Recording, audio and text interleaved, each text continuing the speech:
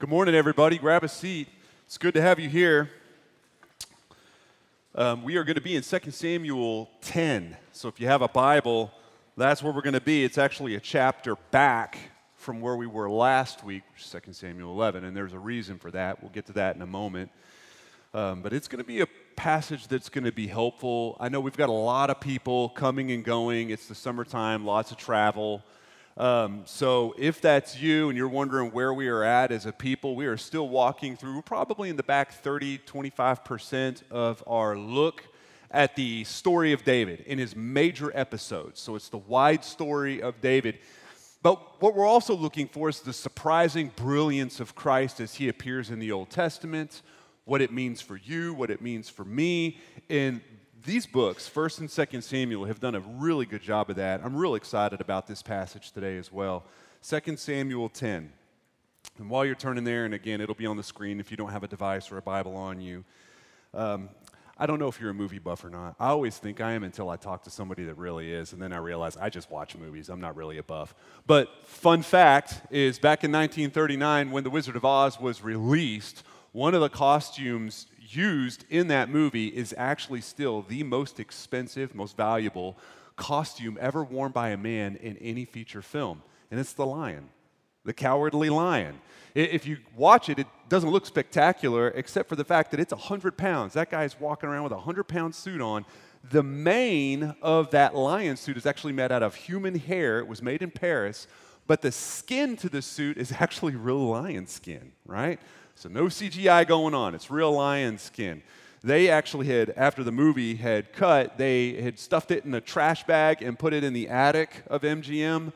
They found it a long time later, and it took them 2 years and 20 restoration artists to bring it back to its luster, and then they carried it to auction and sold it for $3.1 million. Can you believe that?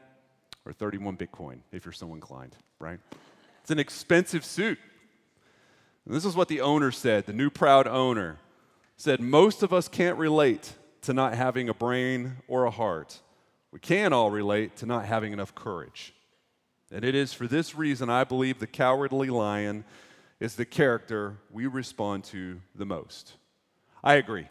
I mean, I don't think I have a brain on a lot of days or a heart on a lot of days, but I do find myself resonating more with the Cowardly Lion. I think you do too. But I also kind of loathe that when I see it in myself as well, the cowardice that comes with that character. I think we all do, and I think we loathe it when we see it in other people too.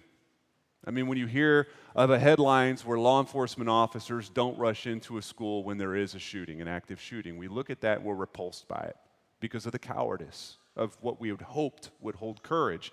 Or if you watch a movie, and you could have a movie with a hero and then a movie with a villain, and you might not like the villain, but if there's a selfish, cowardly person in that movie, that actually repulses us more than even the villain does. In the story of The Wizard of Oz, at the very end, Oz, the wizard, hands the lion something to drink. And he says, drink. The lion says, what is it? Well, answered Oz, if it were inside of you, it would be courage. You know, of course, that courage is always inside one, so that this really cannot be called courage unless you've swallowed it. The lion hesitated no longer, but drank till the dish was empty. How do you feel now? Asked Oz. Full of courage. I wished it was that easy, don't you? To just drink something. I wish we could all just go to Costco and pick us up a case of courage, some Kirkland brand courage, right? And bring it home and take a shot every morning and then just tackle the day. And hit everything that's hard to deal with. This is what I want you to consider. 3 big questions we're going to ask ourselves today to diagnose how we are doing when it comes to this department. I want you to consider what it is in your life that is requiring great courage from you right now. Just simple bravery, right? What is it that's asking you to be strong? Maybe it's ending an addiction or starting a hard conversation. Maybe it's telling somebody about Christ, or maybe taking a risk in a direction you feel like God has called you to take, but you know that there could be great loss involved. Maybe it's reconciling with an enemy, just simply standing out in a sinking culture. See, this Cowardly Lion, as with the rest of Team Dorothy in the movie, they had those freaky flying monkeys, right, that would give you nightmares as a little kid. But I'm telling you, as an adult, the things I find myself needing courage for, I feel like they're scarier.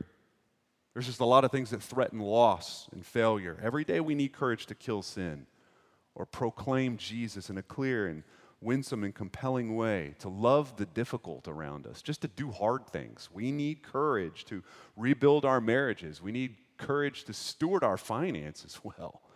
We need courage to forgive people. And the Bible speaks to this heavily.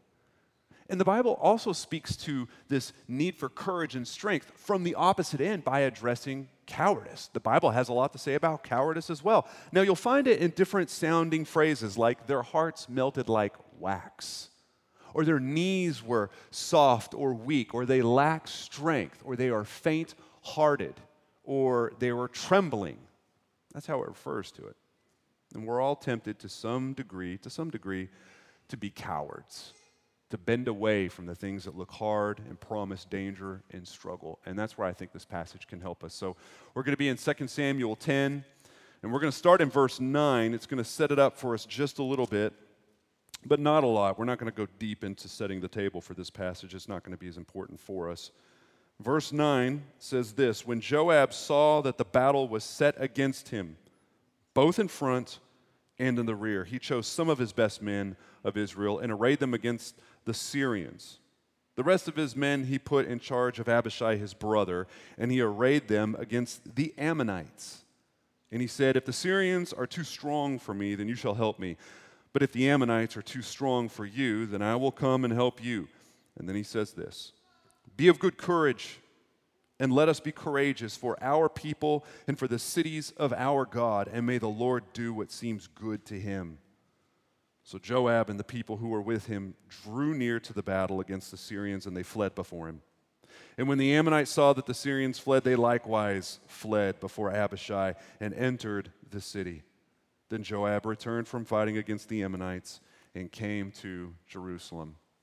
This passage has been stuck in my head for years. It's a clarion call for me. It galvanizes me, I guess, because it pushes me towards hard moments where I execute and I act and I obey and I step into something, and at the same time, it gives me a sense of rest, incredible rest. I was telling someone about this not too long ago, and I described it as an exhausted rest. Exhausted physically, but internally, emotionally, spiritually, very still waters. This passage kind of beckons me in that direction. Maybe just to paint this on the timeline, if we were to set the table, this is in the same season that we catch David sending his army out without him. Now, we talked about this last week when we looked at David and Bathsheba. We don't know for sure if this is the same battle or the same set of battles where he actually saw Bathsheba from his rooftop. We don't know that, but it's speculated that it is, which is why we're dealing with it today. The key is David's not where he needs to be, and so Joab is picking up the slack. If you don't know who Joab is, that's totally fine. He's not all throughout your Bible, but he is a primary in 3 or 4 books of the Bible. So he would be David's Secretary of War, right? He is the sword that is his right hand. He's a hardened and seasoned soldier. Doesn't really have a passion for God. He has a passion to win, right? He is a pretty brutal guy. He's vicious. Far less grace than all the guys around him. I always think about if I had to fight either David or Joab in a bar fight, I'd lose both fights, but I'd rather fight David. Because this guy has no rules, no nobility, no integrity, no mercy. In fact, if you keep reading his story, it doesn't have a great ending. David, on his deathbed virtually, tells his son Solomon, oh, by the way, before I die, you need to kill Joab. You need to get him out of the way, right? Even when David had revolt against him, Joab stood against David. He's a difficult guy, but we catch this moment of leadership and we're reminded that even in a moment like this, even thugs can tell the truth. Joab is going to lead his people into courage when courage really matters. Knees are weak. They're feeling gutless. Their hearts are melting like wax. And I think it's important, and we say this often when we read the Bible, particularly the Old Testament, but even in the Gospels and in the New Testament, it is very helpful to maybe remember that there is a setting and an ethos and a feel of every passage. It's not just data There's actually a vibe, I guess you could say. It's important for us to know that we're reading this in a climate-controlled environment with a Starbucks in our hand, right? But this passage had a lot of grit. I want you to imagine being there and seeing the sights, hearing the sounds, sensing the fear, sensing the fright, really. You could probably almost smell the fight or flight that's coursing through everybody. I want you to imagine battle-hardened soldiers who are used to winning now showing up and realizing that the battle is set against them. Things aren't looking so good after all. I want you to imagine the first thing they think of is probably the first thing that we would think of. As soon as I die today, my family's next. They conquer me today, they'll conquer them tomorrow, because that's what happens. They probably start doing a little bit of an audit on all the people that are going to suffer based on their failure that day. And I imagine Joab sensing that everyone is leaking courage, so he charges them. He charges them and leads them to see, reminds them really, to see who they're fighting for and who is fighting for them. And he basically says, fight like lions, rest like lambs. We have an opportunity to fight, to be courageous, to be strong, and then just know that God is going to do as God sees fit. And it works. It actually works. That's the good news of the story. Now, the big idea for us is that when the battle is set against you today, and it is in many different fronts, cowardice is always going to show up and contradict courage. It's always going to convince you of that. You're going to see cowardice come, and it's going to whisper in your ear for you to save yourself, to keep your head down. The battle's always going to be set against you. Don't risk yourself. Look out for number one. Just go with the flow. Cowardice is going to convince you that bravery is a mistake because it will actually take the status quo and upset it. It will say that tomorrow is a better day for action than today. It will convince you there's nothing wrong with the brave action you want to take, but today's not really the day, is it? No, it's tomorrow. That's what cowardice will tell you. Cowardice will lull you into the current of where everybody else is going who is keeping their head down and just minding their own. Cowardice will tell us that the most important thing is not being hurt. This is what Peter struggled with when he denied Christ 3 times, is it not? It was just, he believed the lie of cowardice and he leaked courage. And listen, cowardice, it's many things. It's also contagious. Joab is starting to sense he's losing the locker room, so he gets in front of it and he speaks to it. And you actually will see this happen often, the fact that cowardice is contagious. We see it with the Ammonites and we see it with the Syrians in this. Only when one group fled did the other group see it and go, we're out of here too. It was contagious, but we also see it here. God speaking to Israel in Deuteronomy 20 says it very effectively. He says, and the officers shall speak further to the people and say, is there any man who is fearful and faint-hearted? Let him go back to his house, lest he make the heart of his fellows melt like his own. The Lord speaks to Gideon in Judges 7 and says this, proclaim in the ears of the people, saying, whoever is fearful and trembling, let him return home and hurry away from Mount Gilead. And upon that moment, 22,000 of the people returned, only 10,000 remained. Weak knees are contagious. They're contagious. Listen, if I had an extra 30 minutes and I just had men in the room, this would be a very different sermon, right? It'd be a very different sermon on what courage looks like and how important it is that we see that when we encourage, which is putting courage into somebody else, how valuable that is in the tight proximity of community. I mean, there have been times where I've walked into a room full of men, leaking courage, not feeling strong, not feeling durable, and then I would listen to a guy talk, and then I would see the response and the rumble in the room, and then I'm ready to run through a wall, right? If the room was just women, right, and didn't have any guys in here, it'd be a different sermon if we had an extra 30 minutes, right? Because there are some things that women deal with that are different than what men deal with that call courage out of both of us. And it's just going to look a lot different than the culture. A lot different. But I have to shoot broader than that. And so the second question I'm going to ask is this. Not just what is calling courage from your life, but who? Who in your life needs you to be courageous right now? Big question. Who? Thinking people. Because that's what Joab's doing. That's what Joab is calling on. He says this. He says, be courageous, and then he puts 2 different categories out there. I know you caught it. For your people, and then the cities of God. What is he saying there? right? He's actually not too far from what you would guess if you were to guess. In our world today, for you to be courageous for your people is pretty much what you would think. Your family, your tight orbit of friends, those who would be affected by your courage or lack thereof. And everybody is. And it's important for us to know that. When we're less than courageous, when we give in to cowardice, it does not just affect you. It does not affect you. It affects everybody. Now, the cities of our God is a little bit of a harder translation into a time like today as far as application. The cities of God back then is indicative of God's possession. Those are his possessions. Those are cities that belong to him. Today, the closest analog I could even consider is possibly the church, which are basically cities within a city, right? So for us to be strong and courageous, for who? For those that we love deeply, for those that we are adjacent to life-wise, and those that are in a community like this. That's who we exercise our courage. And when we do, it affects them, and when we don't, it affects them. But this is what I know about courage. Courage always lowers oneself for the benefit of others. There's no version of courage where it's just you tackle something dangerous just for yourself. Somebody else is always going to benefit from that. Courage requires unselfing ourselves so that someone else can be blessed. Friends, listen, the reason courage is hard is because there's a huge potential for personal loss. You see, Jesus Christ, and this is where we see a picture of courage even in the gospel story. He's the most courageous man that ever lived. Christ is.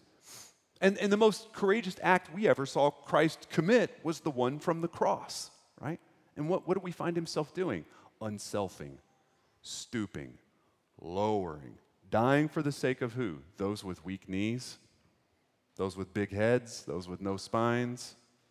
As one of my old mentors said once, Jesus did this for men who have big bellies and small chests. I think he's probably right. You see, the gospel is a story of courage, where the hero crushes the villain and rescues the coward. And then the coward loves and lives to honor the hero. Reflects the hero in a lot of ways. Jesus, he is a man that acted with great execution, great vigor, great might, great strength. But at the same time, you catch a still river in his soul. He rested. What did he rest in? The promise of the Father. Now listen, there's a multitude of arenas that we can apply real bravery and courage to. We've already named some: fixing your marriage, killing sin, things like that. And you know what that is for you, right? The Holy Spirit probably was maybe putting something in the middle of the table just as we were running through that quick little list of examples.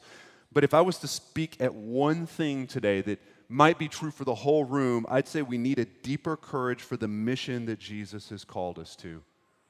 The mission. Of course, getting rid of an addiction, of course, fixing your marriage, things like that. That is part of being a healthy missionary, obviously. But we've been commissioned by our general to do something, and yet our hearts, they melt like wax. They're quick to. Here's a passage or two that if you've been in the church for longer than a year, you've heard a million times. And it's Matthew 28 and Acts 1. And Matthew 28 is what we call the Great Commission. This is where our King in general has commissioned you and me. But I want you to pay attention not just to the words, but to the placement of the phrases in the architecture of this, because it matters. It matters. Matthew 28, we're going to see two things, a promise and a mandate. Here's the promise. All authority in heaven and on earth has been given to me. That's a promise he has made. He holds it all. He's got all the muscle. He's got all the authority. That's the promise. Now's the mandate. Go therefore and make disciples of all nations, baptizing them in the name of the Father and of the Son and of the Holy Spirit, teaching them to observe all that I've commanded you. And then he comes back with another mandate. And behold, I am with you always to the end of the age. So you see the mandate shoehorned between two promises. And that's not on accident. That's not just accidentally dropped on the page. Acts 1:8, we see the same thing. Here's the promise. You will receive power when the Holy Spirit has come upon you, and then the mandate. And you will be my witnesses in Jerusalem and in all Judea and Samaria and to the ends of the earth. That's the mandate. We see this all the time. God, before he gives you an imperative of what you do, he will always anchor it in what they call an indicative of who you are, right? Always. any New Testament letter you see Paul write, you always have him saying, these are the things we do as a people of God, imperatives, but it's always after the indicative. This is who you are in God, and this is who God is to you, right? It's important that we keep that order, right? That we know that what we do is coming from a place of who we are in him. If you swap it, that's where we get into danger, right? Where we do things so that he loves us. We do things so that we're blessed. It's not like that, though. The gospel, I mean, that wouldn't be the gospel. The gospel swaps it. God is so good to you, therefore you can go. And that's how we see these passages. We have an imperative. God has all the authority, all of it, and he is with us always. So we're never alone. Indicative. What do? We go and we make disciples. Imperative. See, these mandates, they always require promises to be made to us. This is where courage comes from. Trusting a promise. It's very simple. It's not very magical. This is trusting a promise. What I have found is when I step out of sync with God's mission, it's usually in favor of my own mission, by the way. We don't step out of God's mission into a vacuum. We're all building sandcastles to some degree. When I step out of sync with the mission of God, it will typically be over a place of not trusting his promises and therefore cowardice. Cowardice. I just forget who I am. I forget what I'm supposed to be doing. I'm no longer just sojourning as some pilgrim. I've taken up residence here. This is my world. I've made it my home. I have just forgotten so much. I've forgotten that this world will pass away. And then, when the battle, quote unquote, sets itself against me, I'm much more tempted to look out for myself and my own sandcastle. I want to ask you a third question. Where do you find the battle set against you today? Not what is calling courage from you, who is calling courage from you. Where do you just look across the landscape and you say, oh man, I'm flanked. This doesn't look good. Something is being required from me and I don't have it. Friend, listen, there's something telling you that tomorrow is a far better day than today to do something hard. There's something that could very well be telling you that the status quo, as much as you don't like it, it's better than the pain of sacrifice. And it's a lie. The lie is that it's just as good to get God to bless your own mission than to step into his. If we could just somehow get our vision and our mission before the Lord and get him to cleanse it or bless it, right? Make our goals his goals, then we can feel comfortable in this life. Not so. Listen, this is what it says in Matthew 8:21. One of the disciples, and when it says disciples, he's not talking about the original 12, just a student of Christ looking to follow Christ in Matthew 8. He says, Lord, let me go first and bury my father. And Jesus said to him, follow me and leave the dead to bury their own dead. Sounds a bit harsh, right? This is an idiom, okay? It's important to get behind this because what it reads, this is how it reads. It reads like, hey, Jesus, this all sounds good, and I would love to jump on board and all. My dad died like a few hours ago. We got a funeral the next day or so. Can I like do that quick and then hitch a ride with you guys? Because I really want to. And Jesus goes, no. Let the dead bury their own, and then turns and then walks off. That is not what's happening right now.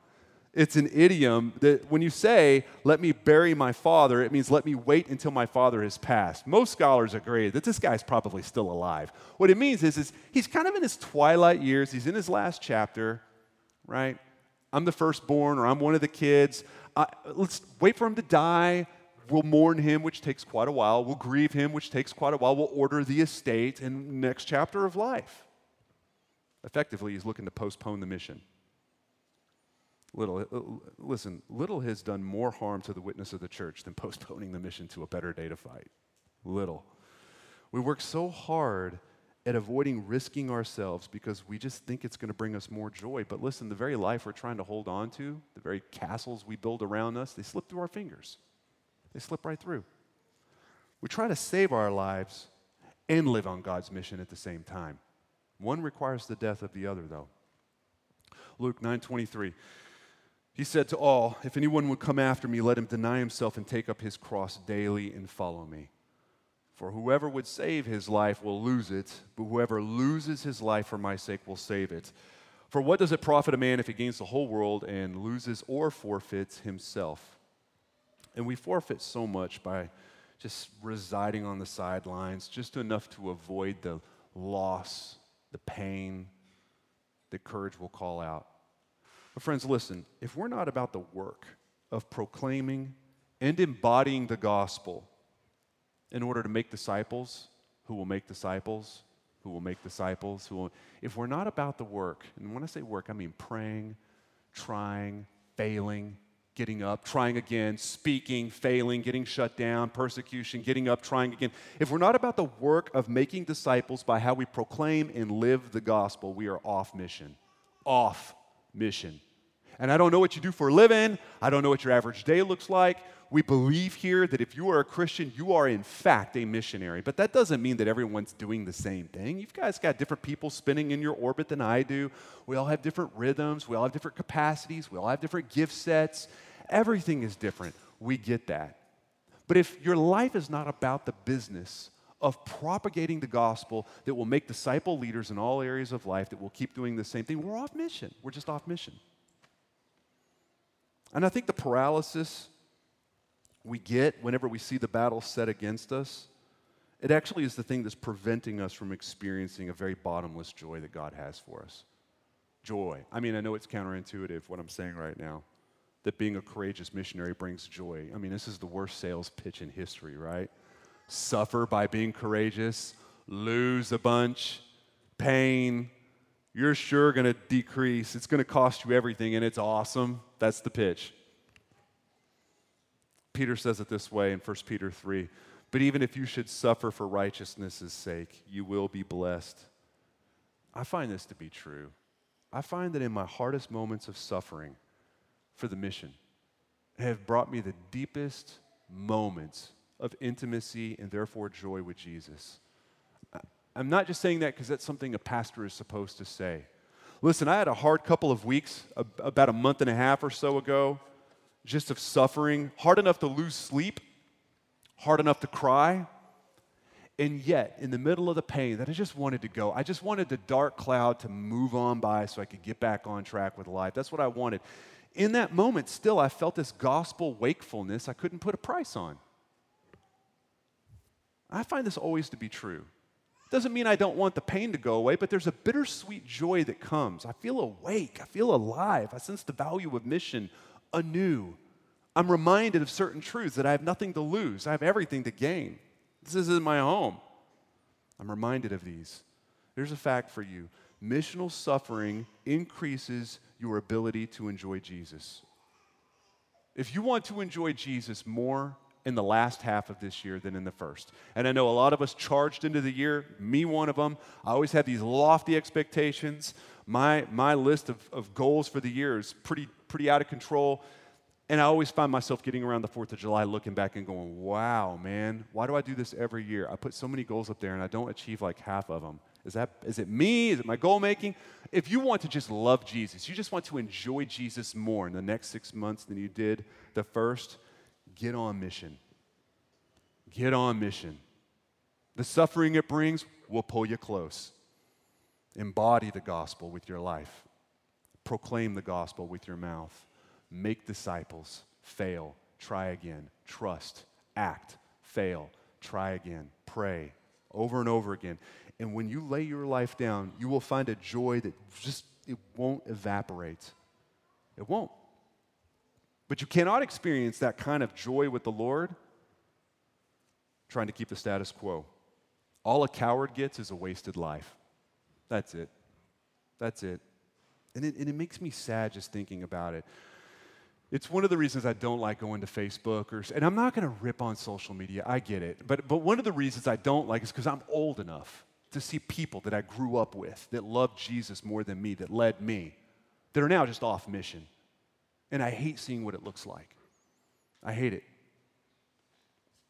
Listen, this is one thing we know about courage. Courage on God's mission, you will find your soul rested. It sounds exhausting, what I'm saying. And yet you'll find a deep peace and a rest. We exhaust ourselves courageously, but we find ourselves rested. This is why Joab says in the passage for today, may the Lord do what seems good to him. We rest knowing that God goes before us. Sounds wrong, doesn't it? It just sounds like it's two things that don't fit. Psalm 27:14 says it this way, wait for the Lord, be strong, and let your heart take courage. Wait for the Lord. We see the same dynamic playing with itself right there. We involve ourselves in spiritual arenas that God already owns. He's the one calling people to himself. He's the one doing that. He's drawing people. He's the one softening hearts. He's the one changing hearts. He brings a conviction. He goes before us. He moves mountains. He's the one opening ears. He's the one opening eyes. He's the one doing this. We just follow along. We just step out courageously and walk behind what he's doing. Listen, that neighbor that you have that you've doubted will ever love Jesus, the one that you always pray for, the one that you always struggle trying to find new words to say the same things, you've always wondered if you can win them to Jesus. And let me just say, you alone, you cannot. You're just not that good. I'm not either. Right? We jumble our words. One day we're too passive. The next day we're too aggressive. We don't know how to work the gas and the brake pedal when it comes to things like evangelism or mission. And I just don't have what it takes to change a heart. I'm an okay communicator. I don't have what it takes to change a heart. God, however, lifts all of the heavy weight. I was thinking about this morning when I was looking over this, and I had forgotten that this had even happened. And I think I might have told the story like a dozen years ago.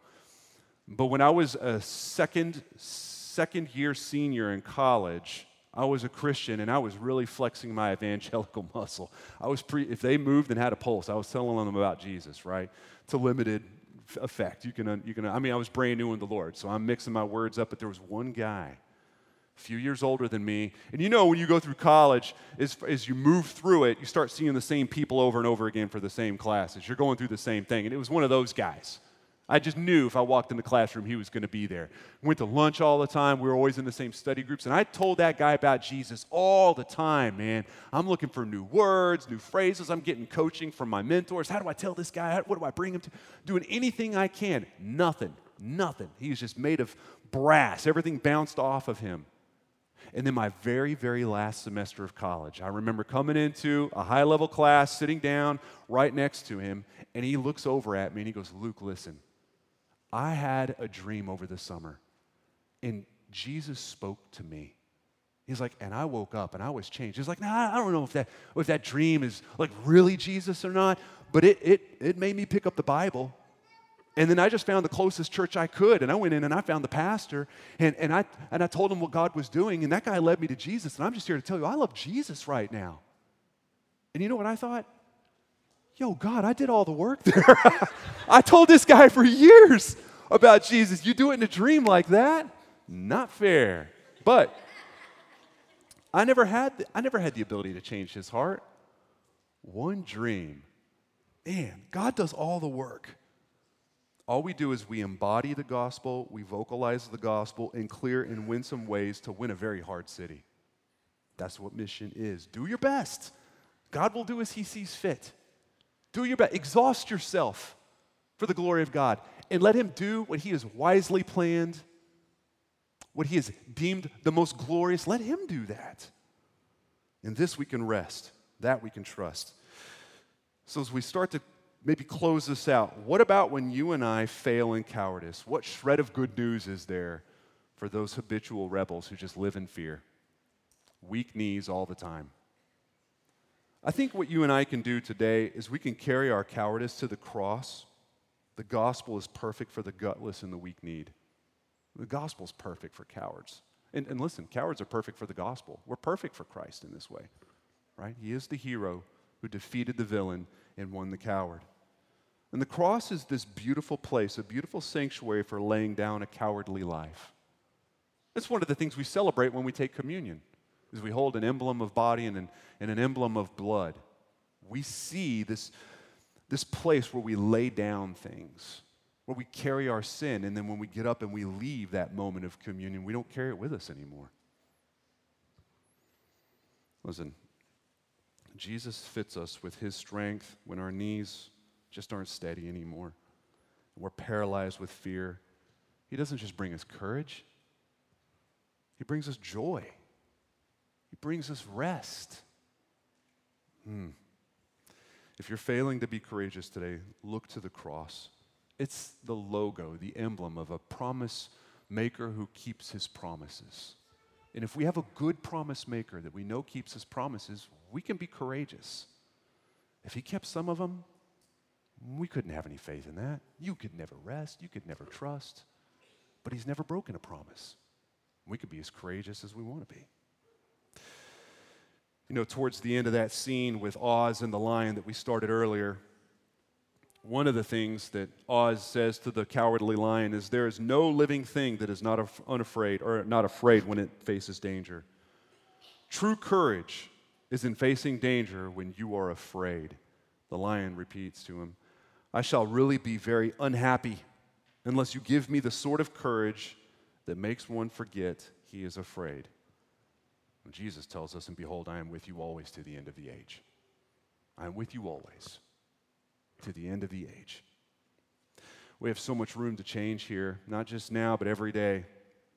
I have to repent for living on my own mission, for trying to baptize my own plans and call them his. Room to repent for melting like wax.